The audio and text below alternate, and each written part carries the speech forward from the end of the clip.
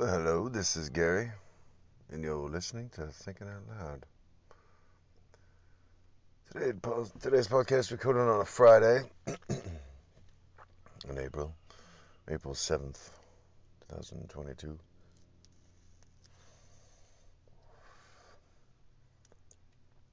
Pondering the billionaire wealth taxes that are coming into greater light in recent days. Really, over many years now, there's been more and more of a push for this sort of thing where a taxing of indulgence, of an extreme overindulgence, extreme concentrated wealth, exorbitant amounts of wealth pooling in a tiny, tiny group of people, and its ownership stakes in the economy. The wealth allows said individuals to sort of dictate the control of the economy, dictate the flow, as well as dictate the flow of government. They can buy off political officials and such. So it's an exorbitant amount of power that comes with that exorbitant amount of wealth that they're able to maintain virtually in perpetuity, even with wealth taxes and such. Even if their wealth above a really big number gets taxed at a really high rate, 70-80% of wealth earned in a year, income earned in a year, is going to be taxed above at 70% if it's anything above 10 million. Even after they pay their tax bill, they're still extremely affluent. They would still be way up there.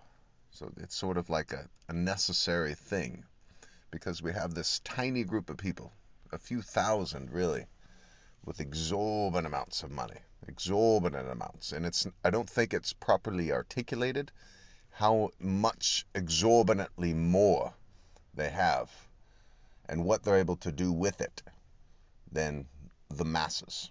What they have as a tiny collective, and not necessarily working in cohesion necessarily. Each individual person sends their respective monies to said candidates and such, and spends their money and how they spend it. But there tends to be kind of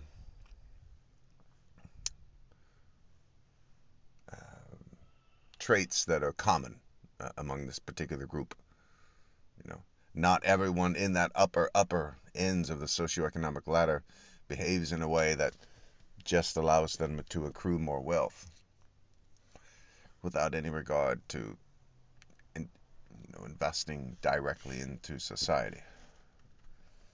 There's many that, it's purely about increasing their affluence and power, and that's what they kind of view their time on this planet is about leaving the biggest and most widest footprint ever.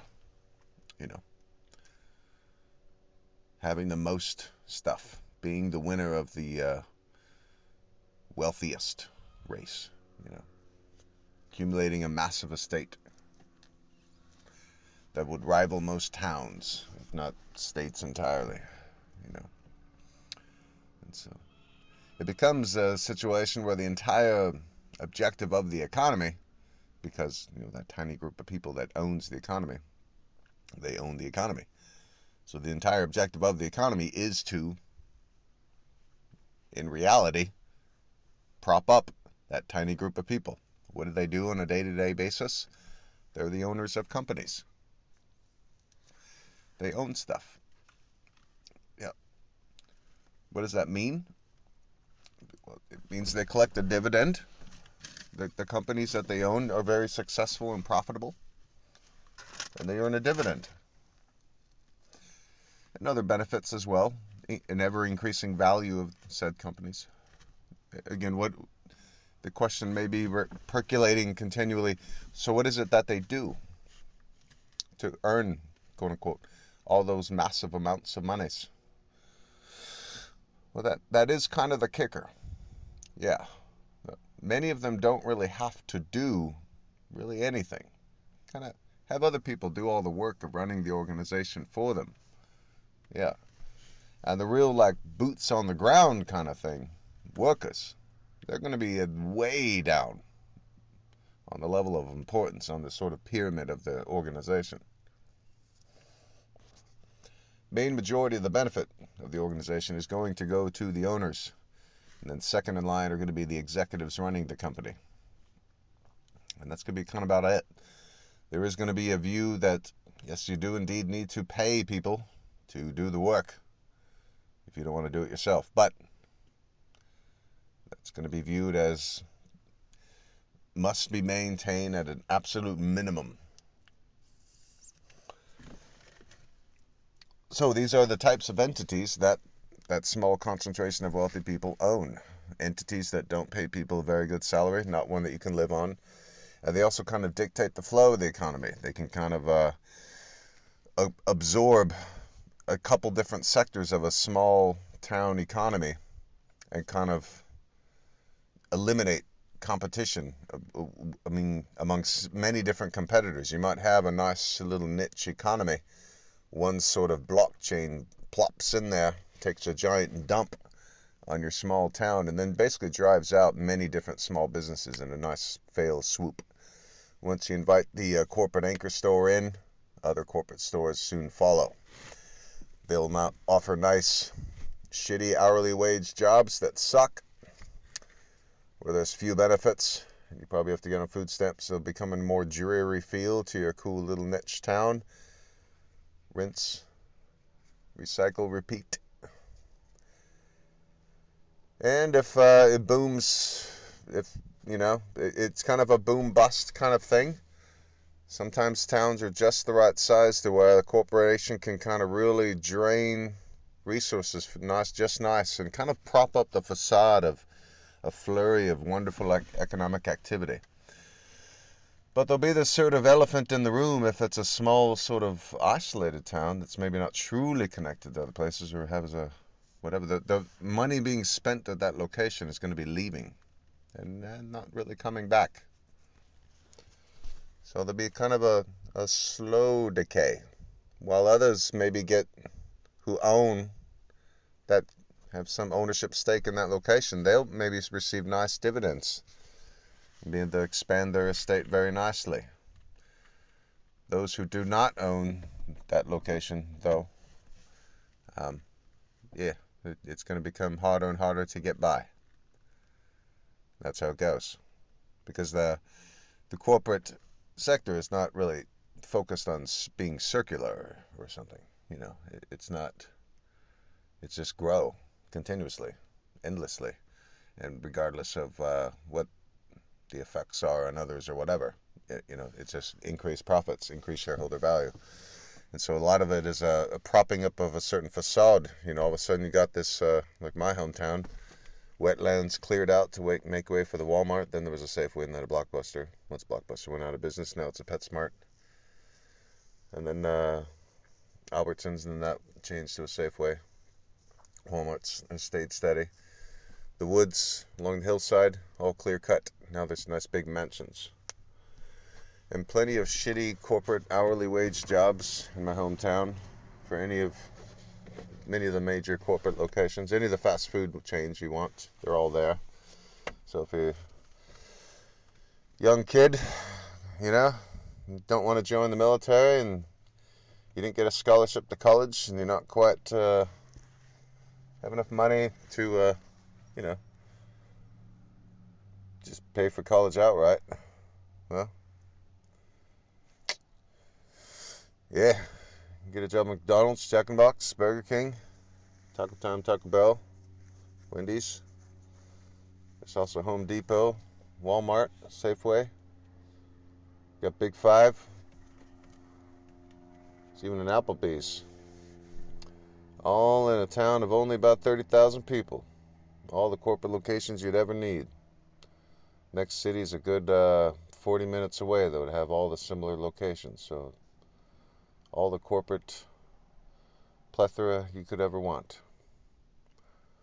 I hate going back to my hometown, and the longer I go without going through because there's still remnants of what it once was. There's still the same basic layout, but it's just the corporate footprint is just more now, and any attempts of it retaining some kind of quaintness. I don't know. It just doesn't really have it. There's still little pockets of it here and there. Still some old neighborhoods where you got to kind of drive around the oak tree that's in the middle of the road type thing. It's cool that those kind of neighborhoods still exist. Maybe they always, suburbia is kind of boring. I like neighborhoods where every single house is a little different, like totally different. Like it's just a different architect. There was an architect that designed a specific house, and then the neighbor's house was designed by a different architect, different scheme and everything. It's just that, And then if you don't dig that house, then why would you buy it if it's up for sale?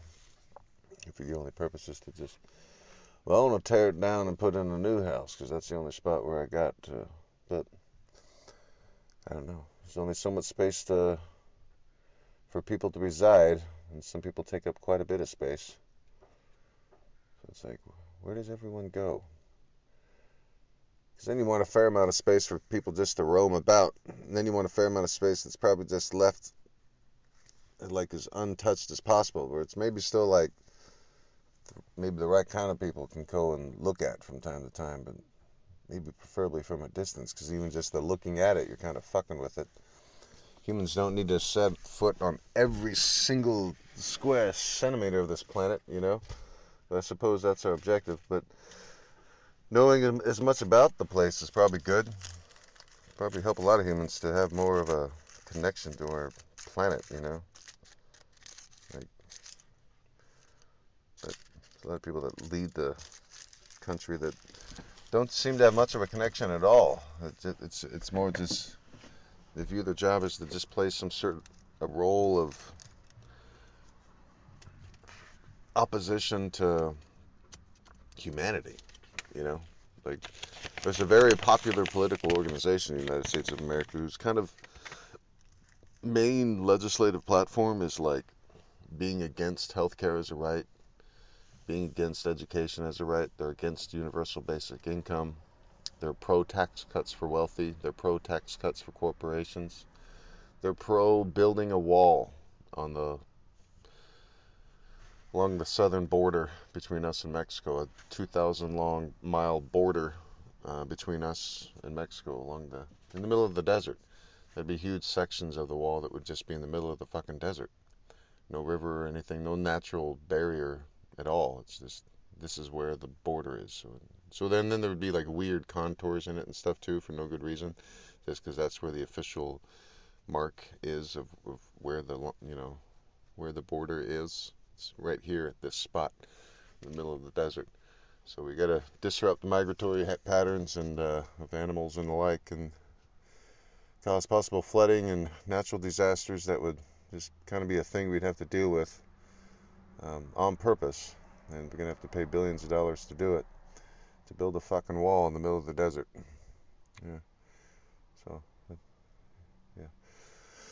That's like one of the organizations. That was like a key part of their, not so much their legislative agenda, the wall thing. That was a key part of their rhetoric to get the candidate they picked elected. He was going to build a wall in the middle of the desert. And that really got people excited for some reason. I didn't quite understand the whole thing. It's a very strange time. It's weird that there's still threads of it still pulling strong today. The guy whose whole campaign was to build a fucking wall in the middle of the desert got elected because that was his promise. That made people want to vote for him. It didn't make them like, fuck that guy. What the fuck is wrong with that guy? It didn't make them like that. It made them like, yay, wall.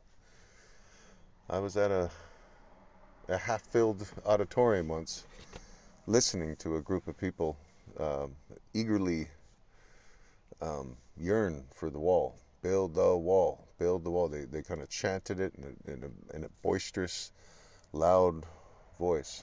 All, I don't know, 600 or 700 of them or so. It was a 2,000 capacity auditorium, and it was less than half full, so it was bringing maybe more like several hundred or so. But needless to say, it was that was a strange, surreal day. One I'll never forget. I actually got to see, a man who later became president, and it kind of always kind of loathed and been, just one of those fucking chickens. Man, it always just loathed and just annoyed by just that he was on TV and a personality, But like whatever. When someone's just an annoying celebrity, it's just whatever. You just change the channel or don't watch him or something. But he was one of those that was just kind of force-fed, It's just like you were gonna hear about him. You grew up in a certain time and place. I grew up in the 1980s and 90s, so I heard a lot about Donald John Trump. Heard about him all the time. Every time he was bankrupting a company, every time he was caught cheating on his wives, every time he was getting sued, it would make the news. And then that would, create fame for him. And then he would use that fame to be famous, and then he would like appear at stuff as like that guy, Donald Trump, the whatever business guy, whatever it is that people thought he was famous for, is just a wealthy asshole, but that just kind of did whatever he wanted and never seemed to have to pay any consequences for it. That was it. Just kind of went on and on and on, and then in the late 90s, after his sixth bankruptcy, U.S. banks stopped lending him money and it seemed like he was going to disappear, and then boop, nope. It was a short hiatus, just a couple years or so, and then right as I was getting into my major in college, that's when he started hosting a business-themed game show, and then yeah.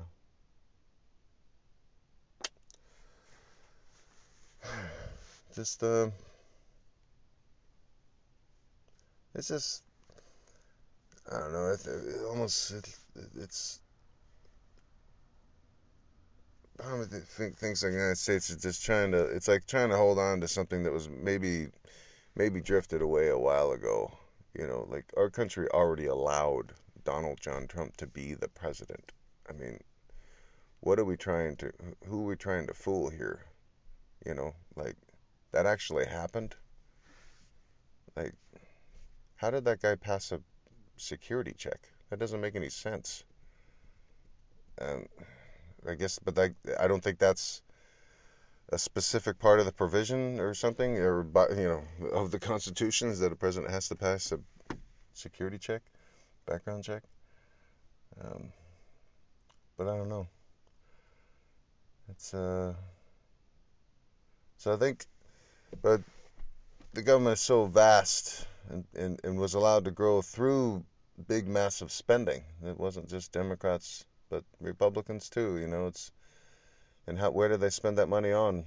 And there's a lot of conservative-controlled leadership times where the spending was focused on military and increasing the size and scope and power and lethalness of the military and what they're capable of doing, as well as spy technology. Yeah, some of it's called the Patriot Act. It's kind of in the post 9/11 insanity. I got caught up in myself. I started meeting with a Marine recruiter. Like I even took the ASVAB. And yeah, I was considering it pretty strongly. But thankfully that did not happen. Yeah. But in that whole era, there was a lot of sort of justifying certain things that are not justifiable because of, we're fighting terror, even though they would, over time, it took a while, but over time it was eventually real that it was all just kind of nonsense. We got to invade this country, a few months after 9/11 because they have weapons of mass destruction. We must do this. And then do that, topple the thing. Weapons of mass destruction never revealed, but at the same time, there's a certain we got rid of Saddam Hussein. But then Saddam Hussein's removed and all, but then the war just kind of keeps going. Fighting just keeps continuing. The president at the time lands on an aircraft carrier, a big banner, mission accomplished. Many more people died after that banner was sprung. There was a lot of, it was many years ago, but that was certainly conservative. A lot of people with R's next to their name that were pro that war, that Iraq invasion. But then there was people with D's to their name that eventually switched the focus to Afghanistan, fighting a group of terrorists known as the Taliban. In Iraq, there was supposedly Al Qaeda and other, but no, supposedly weapons of mass destruction, but they were never found. And then when it was clear that there was none, there was no exit strategy. A puppet was attempted to be in place in Iraq, and obviously that did not work out. So,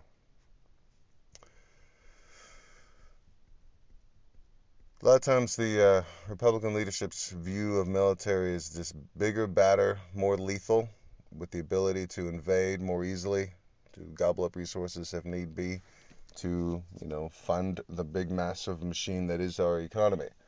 It has to grow and expand continuously in order to prop up those that have given them money. So, there's a lot that goes into that. The military-industrial complex. It's a big, vast complex, It's a big, massive machine unto itself. That, ironically enough, the term was coined by a Republican, Dwight D. Eisenhower, back in the 1950s. The military-industrial complex. Vast networks of, for-profit partnerships, with government funds to prepare for and engage in war. It's a big, massive business. And there's people that profit quite dramatically from engaging in such endeavors. And it's unfortunately another key part of, one of the two options were presented in this society. It's a key part of their agenda. It's kind of increasing the size and scope and power of the military and what they're capable of, and the sort of connections it's able to have with various for-profit interests and kind of commingling of interests on for-profit entities and the interests of the United States of America. For-profit entities, its purpose is to earn a profit. But, the United States military's interest should be protecting the interests of the United States military. But it gets confused and distorted very easily. And so,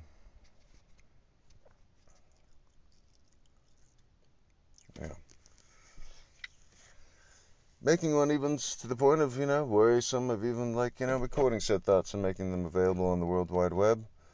You don't want to make people too woke in not just one context of the idea, I guess. Why would people object to being woken up, alive, awake, alert, enthusiastic? It's another way of saying it. Are you awake, or are you sleepwalking through life? I do sometimes wonder myself, because especially over the last many years, there's a certain surreal nature of it, and kind of settling into the surrealness of it. Donald John Trump, that fucking guy from when I was a kid, who was on Lifestyles of the Rich and Famous, actually became President of the United States. I saw him speak at a presidential campaign rally, and it was as absurd and ridiculous as one would imagine it would be like to hear Donald Trump speak live. He's an incompetent, stupid man that leaves quite a bit to be desired. He's no leader. How did that ever come to be that people would think such a thing? It was just, and he was boring. Like even people that were enthusiastically for him when they got there, they started shuffling out, halfway through his speech. It's just, So I don't know. He's still around, still to this day, still lingering around. Maybe that's it's certain destiny or something. Somehow my fucking path has to intertwine with Donald John Trump's, former president now of the United States of America. Maybe that'll lead to my own sort of, I don't know, rebirth. Donald Trump's more speedily demise.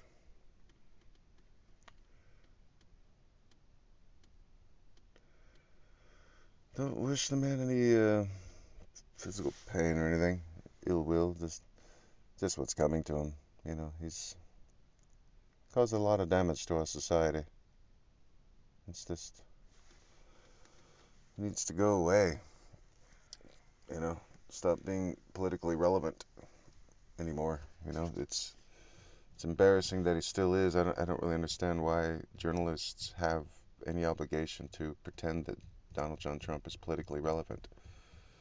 Yes, there's this cult of personality guy that's still lingering around. He was able to dupe enough people into voting for him in 2016, so he was able to become president.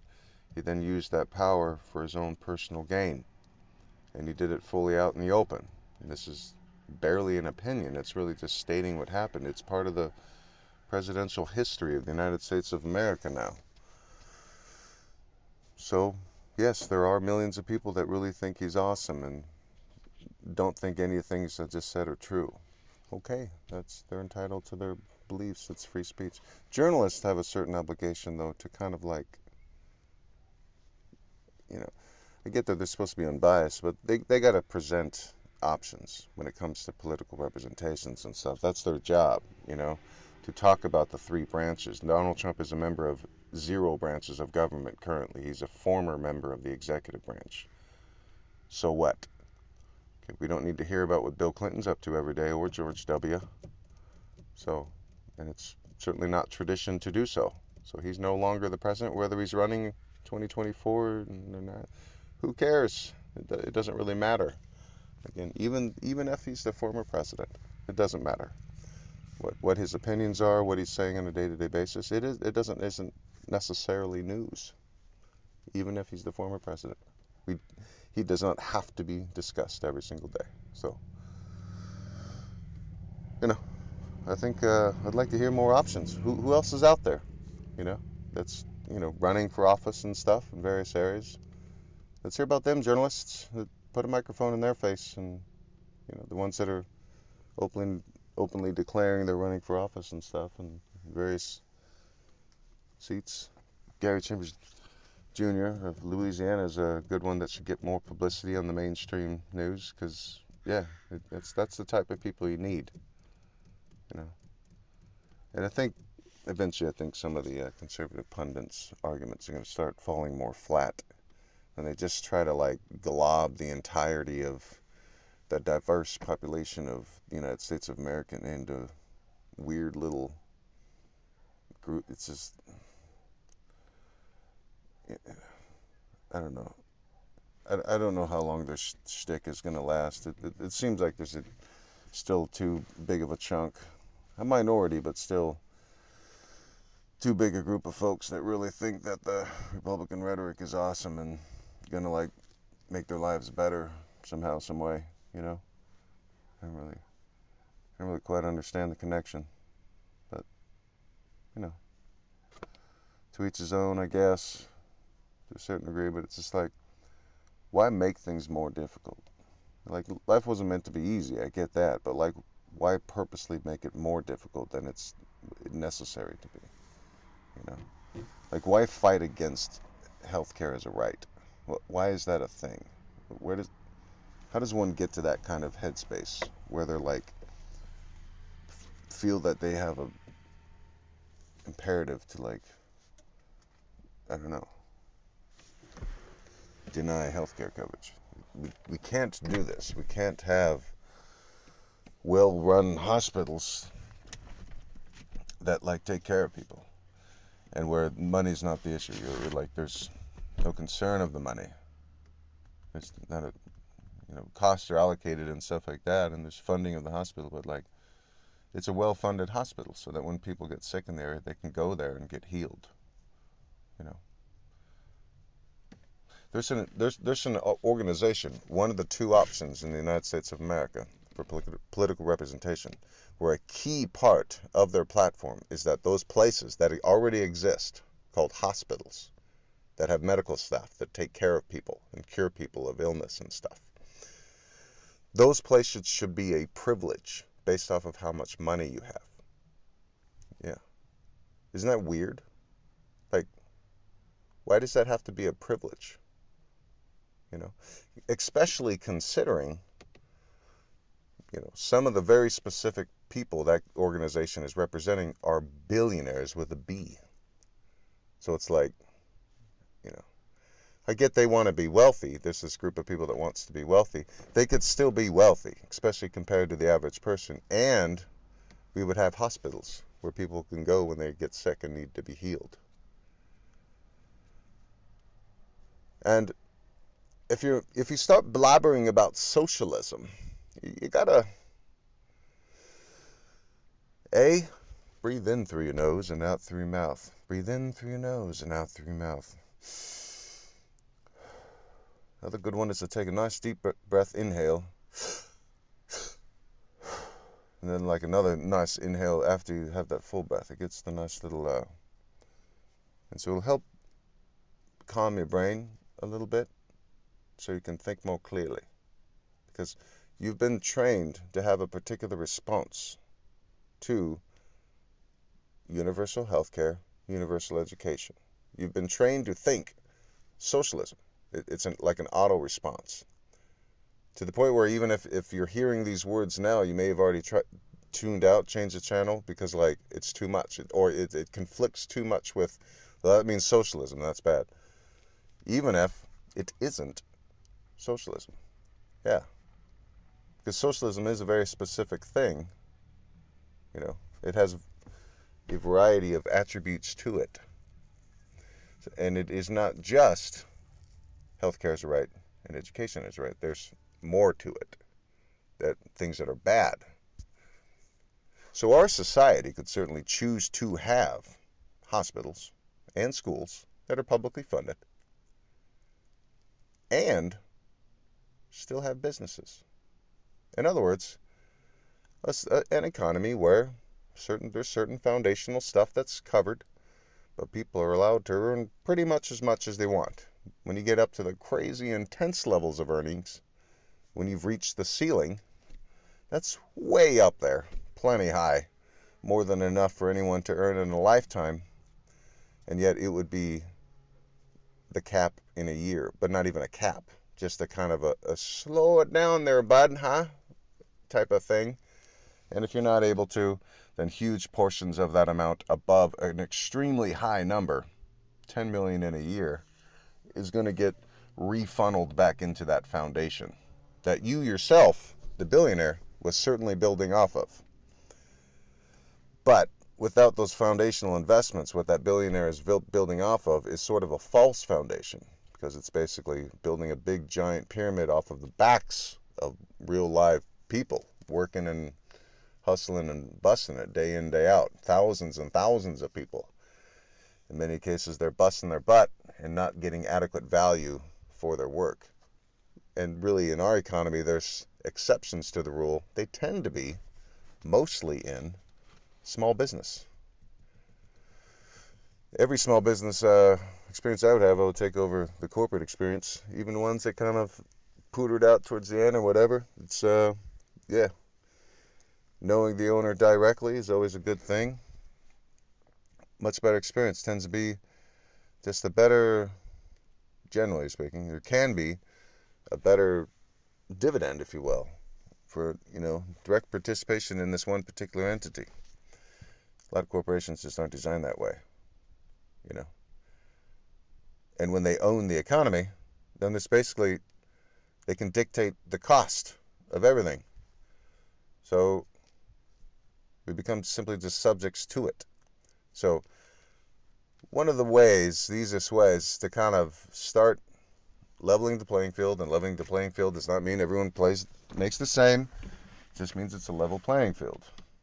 You know, in sports it happens all the time where two teams are playing at a level playing field, but one team just dominates the shit out of the other team.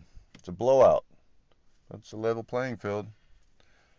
You know, but in athletics, the score can only get so insane. You can only win by so much.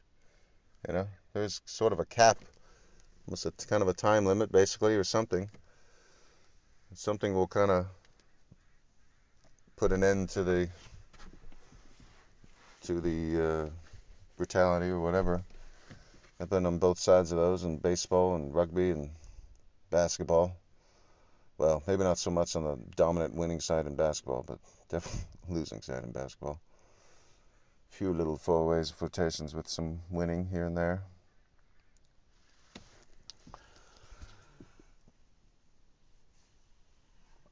So I'm hopeful. Maybe it's just spring. Corona seeming enough to be drifting sort of kind of away, but although it's still around for sure. It's just that hopes that our country can start moving in a better direction, just better options being presented, and a more clear description of what one of the two options is. It's harder to give a real clear description of like the Democrats because the reality is they're just the other option. The Republicans are the pro-tax cuts for the wealthy, pro-tax cuts for corporations, anti-health care is a right, anti-education is a right, abortion should be a crime, the growing, selling, and possessing of cannabis should be a crime, there should be strict governmental regulations on certain types of medical procedures, and et cetera, et cetera, et cetera. And then the cast of characters within the organization, you got Matt Gaetz, Ted Gomer, Lindsey Graham, Mitch McConnell, Kevin McCarthy, Jim Jordan. So Ted Cruz, Marco Rubio, of course, Donald John Trump. Just kind of and there's many, many others. There's some other names that are very, very prevalent in the news too. That they're just jackals. They're just awful. I mean, what they do with their power. It's like it'd be one thing if they were characters in a movie, and that, but they're. Makes you wonder though. You'd almost, I just would prefer they were just absurd characters in a movie. It'd be better or something. They're just villains in a movie. But no, that's real life, actual representing people's interests on the big national level with massive amounts of power. And there's only one other options besides them. And the way that the states are drawn out and the way districts are measured, they kind of are able to retain a certain level of power no matter what. Just because how they're able to control certain media sources and such, and get kind of a direct funnel of information to certain segments of the population that are susceptible to their kind of nonsense. They gobble it up. I wish there was just more options. I think more options would be a way to weaken the Republic. There's always this fear that like more options would just make the Republican Party even stronger or something. But that's why there has to be more conservative options too. Not just leftist. People who work hard for a living and want a small, fiscally conservative government based on Christian values, which are things that I'm pro. But I'm a hippie liberal. Whatever. I mean, whatever. People, whatever political label they want to call me, I don't really give a shit.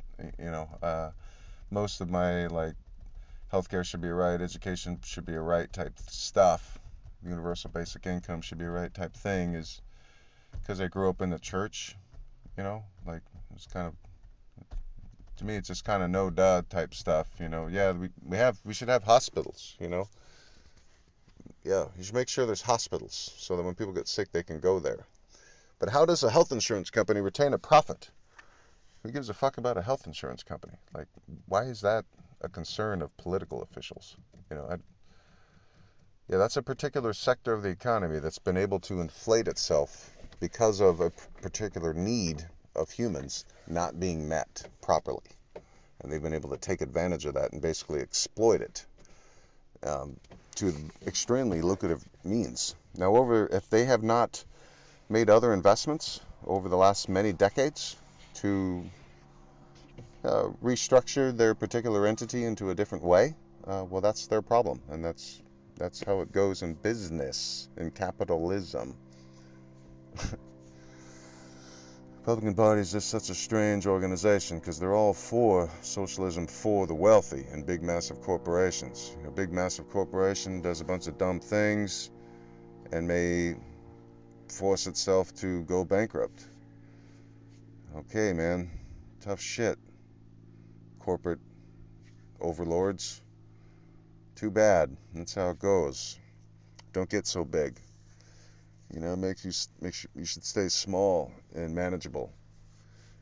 You know, but you know, there's a lot of people that have a lot of difficulty managing themselves, and then they get, you know,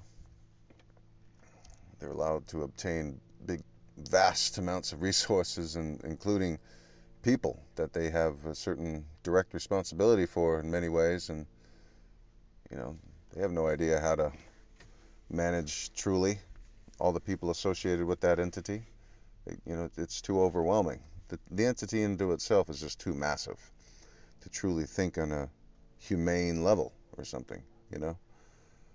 The people just become numbers, you know. You got to boil it down just to a balance sheet. And that's how most corporate entities work, because just out of necessity. A certain level of humanity has to be sort of lessened in order for the entity to thrive thoroughly. And there has to be a certain willingness among many within the entity to embrace this aspect. If you're not able to do it, at least on some level, you won't last too long. If you're too human, if you're just robustly human, if you're not willing to just kind of temper at least some of your humanity, you're going to struggle in the corporate empire. But if you can kind of find ways to express it, for me, in my time in call center environment, 3.5 years, Charter Communications, retention. Worked in retention for the cable company. Yeah. Every once in a while, there'd be the random option of just taking a day off right before I'd even take a call, and those were just such exciting, wonderful days. Enjoyed them thoroughly. Usually, you would spend them running or hiking around, or sometimes some time at a casino. Sometimes all the above. Just a good random free-flowing day, just out and about into the wild. Just away from the bog of the corporate structure. One of 300 plus on the floor. My location, one of 6 or 7 or so, you know, all across the U.S. and a couple other countries. The entity I worked for, the person who run the entity, I think the CEO, their salary was something upper single-digit millions, I think. Certainly millions. My best year there, working in the grind of the call center, 3.5 years, and all kinds of varying changing of how we got paid, sometimes doing very nicely. Like one year I made 41,000. That was a very nice year because I only averaged like 35 hours a week. So it was a nice year. But they were always tweaking the pay scale because they didn't want to pay us too much. You know, they had a CEO that made millions of dollars, but us getting paid a couple $100 more a paycheck, it was like, oh, what's going on here? You know, because you would certainly find the little tricks. It's all about repackaging. It was all my thing. Calling, they have an issue about the bill. I can definitely help you out with the bill, and after that, we can do a quick account overview and make sure you got the best services available for the price you're looking for. You know, it's basically just a way to transition to a sales call. Any kind of like restructuring of what they do, then it's like a kind of counts as like an at-bat or something. You know, kind of goes towards your batting average. And it was all based off retained revenue. So the more calls I could take where they weren't maybe wanting to cancel, but I can transition it into a sales call, then the more commissions I can make and stuff. So, but they're constantly tweaking, and then just being one of many, and just you know, in the grind, cog in the machine. So it's been many years now. I've left the corporate empire behind. It's mostly been small business, mostly. A short foray back to the corporate world a few years ago, right before Corona. I was working at Aaron's Furniture for a couple months, and then Corona hit. Drifted back to a small town. I find it far more just better. There's negatives. Work is work. Job is a job. Profit company is a profit company, but it's a little more on the day-to-day. Less shitty. And there's some jobs that are nice and I actually feel kind of good to go towards and excited to go to. And that's most ideal. So there's a lot of things that go into like a billionaire tax. There's a lot of opportunities opened up without really causing any hardship to the people having to pay that tax. They're going to whine and complain and pay for a lot of advertising and stuff to try to convince you that the world is going to come to an end and the sky is falling because, you know, they won't have quite as much money as they do now, those wealthy, exorbitantly wealthy people. They're going to phrase it in a different way. They're going to talk of like inflation and stuff and whatever. It's like, no. Just going to make sure that hospitals and schools are free. You, the individual person earning exorbitant amounts of money, are going to have to pay a higher percentage tax. If it forces you to downsize the size of your state, okay. Like the wealthy folks, well, I'm going to take my money and leave. Okay. Alrighty. Any money you have in the United States is earned in the United States is going to be subject to applicable tax law here in the United States. Living in the United States, working in the United States, earning money in the United States is going to be applicable to the United States tax code. So if you don't want to invest in the United States economy, that's your prerogative. Fuck off. If you don't, it's your money. So okay, yeah. So, so that means you're going to be selling off your estate. Okay. You can do that at any time, billionaire. I'm going to take my money and go. Okay. Yeah, that means you're going to sell off your estate. You're going to try to, and if you're going to try to flip it for cash, you're not going to be able to probably sell it for the price you bought it for. But you'll try to. I don't know. So it'll really just be kind of a changing of hands, and maybe like, because not everyone of the billionaires would leave or something, you know. I don't. They're going to resort to all kinds of weird rhetoric, but if the billionaire taxes type stuff gets more popular in message, the Republican Party's arguments against it are going to be flabby and nonsensical and a lot of distracting. They're going to change the subject, you know. People making more than $10 million in 1 year are going to pay a 70% tax on the portion above $10 million in 1 year. It's important to slow down because people like Matt Gaetz, such a whiny little bitch. That guy is just an awful, awful character. Like, he's actually a representative of the state of Florida, though. Amazing, you know? Just a... you know, there are some decent people in the Republican Party, but they're few and far between, and the ones that are good, they get censored by the leadership within the organization. So it's just need more options within that, within conservative side political punditry or whatever, that are like not this weird what the modern day Republican is. You know, there's got to be something better for, because the divisiveness, it just gets silly sometimes, you know? Like, I like to have a good time and stuff, and relatively liberal, I suppose, but I'm pretty conservative. Reserved is another way of thinking of conservative, and like conserving of resources. Conserve. I mean, it's not like, what's conservative about Donald John Trump? Nothing. Nothing's conservative about him. He's about as far removed from that term as you can get. I don't really understand. It's this weird, like, upside down definitions of terms and stuff in the modern era. It's like language and definition of, well, even the word surreal has kind of lost its meaning and stuff. And successful businessman. What does that term mean?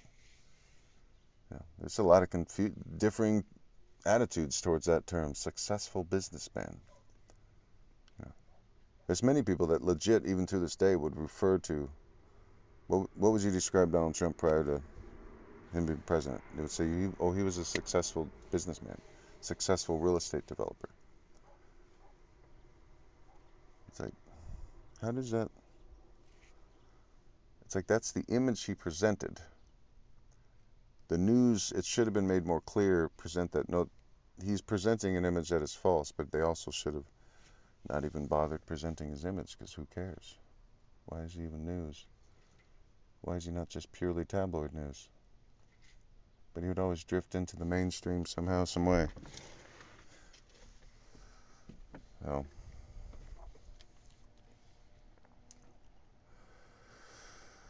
now it's like post that, but he was able to get 3 Supreme Court justices confirmed.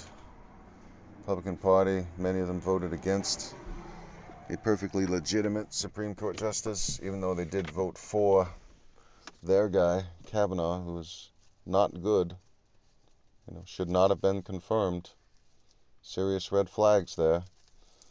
Then they also have another conservative judge whose wife was attempting to participate in a coup.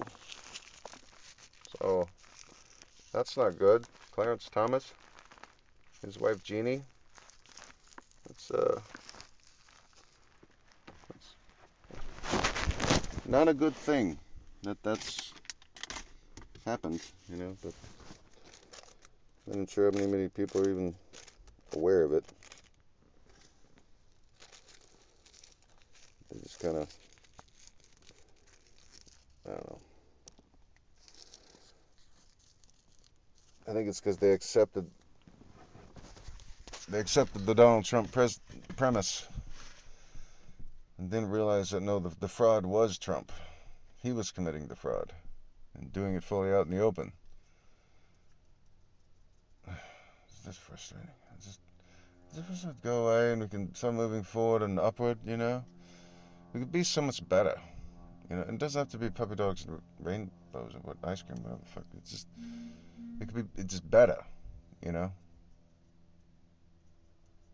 Like more opportunity. So if you want to go out and get it, you actually have the chance. There's not systematic pressures pushing you down in order to build up a tiny group. And that's kind of the way our society is structured now, and it's just becoming more apparent, There's all kinds of systematic oppression, keeping people kind of down, making things as difficult as possible for many, while other things are just like helping keep aloft people that maybe don't deserve to be as aloft as they are. If they can't maintain the wealth that they've become accustomed to, the lifestyle they've become accustomed to, having to pay a wealth tax, well, then maybe they shouldn't be wealthy. I mean, do you think Mark Cuban would have any difficulty paying a wealth tax? No. Dude's got his shit organized. Who the fuck cares about having to pay a wealth tax? He would have no issues paying that. He may argue against it in principle, but that's a different matter. If he had to pay the wealth tax, he would have no problem paying it because he has his shit organized. Donald Trump, no. Like, he would struggle because it's all propping up, and he would try to pretend like he's losing money, and there would be, no, sorry, then you need to sell off shit. Like, then you're too big. You're not managing your assets properly. So anyway, I'm hoping for a lot of hope. I don't know, just more. Something about the last 2 years feeling like the world's crashing in, falling down, and whatever. How many days do you have? Might as well voice out stuff and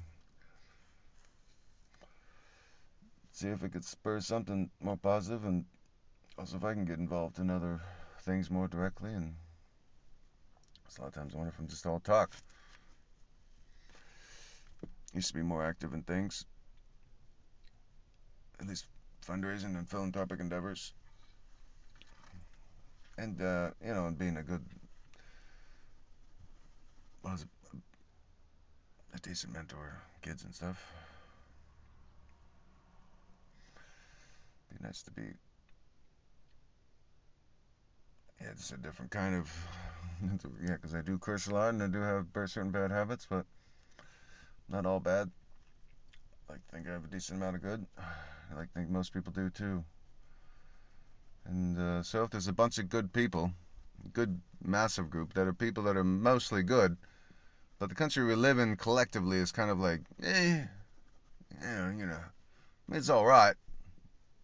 It could be better though, And yes, it could be worse.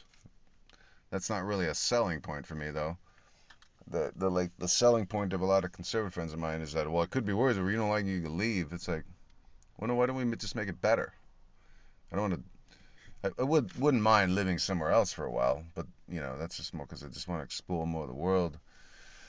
But also, just would be nice to get out of the American bubble. The strange, weird bubble it is, because there's all kinds of bubbles within bubbles. I'm in one of those bubbles within the bubbles currently, and gonna have my final little phase of it, I think, here in the next many months. Grind through in a nice tourist town, hopefully make some good bucks, and drift away from this little mini bubble into the bigger bubble of the broader mainland, off island as we call it here. And kind of excited for it, and also excited for a good long stretch here, one last good stretch here, and maybe solidify some connections so I can drift back easily, because it's a good place that will go nameless on this particular podcast for obvious reasons. Figure it out for yourself. Because that place is where I'm at for me, but what is that place for you? Probably isn't the exact same place as mine. This was a place that I drifted to when I was a kid, and so it's kind of cool that I ended up living here for a while, one of the longest as an adult. It's kind of neat. I always wanted to be one of those people that lived here in this place that I used to visit as a kid. I highly recommend doing that. If there's a place you visited as a kid, I mean, maybe not unless you want to work at Disneyland or something like that, but I mean, like, a town that you visited or something. I thought it was cool. A little touristy town, and it's worth checking out. Try living there. A lot of times they're hiring at the beginning of the season. If you can work in the skilled trades or are just a good hard laborer or can cook. A lot of times there's good restaurants and stuff. I'm hoping to hone my skills as a cook. I like cook and even be more of a proper, like, cooking nice fancy meals proper. Getting better at plating them. But yeah, actually cooking them proper in a wide variety of plates all at the same time. Being able to do that over many months, honing that skill, it's a good solid skill that's not, some places have high value on it, but some places not as much. It'd be nice if there's more opportunity that people that really want to pursue that, to not have to, like, drudge away at McDonald's for a year or whatever. I did that, but it sucked, and just because I did it, I don't think the younger generation should have to do it. I realized how stupid it was while I was going through it, so hopefully future generations won't have to. They'll be able to, if they want to be a line cook, they can work at a proper restaurant where you do indeed have to, even if it's burger flipping, you have to, manually flip, and you're cooking everything to order, all fresh meat and that kind of stuff. Okie dokie, winding down to this hour. Good, gorgeous day it is in this place. Hope it is where you are too. Stay safe out there. Make sure you register to vote. God bless. This is Gary, thinking out loud.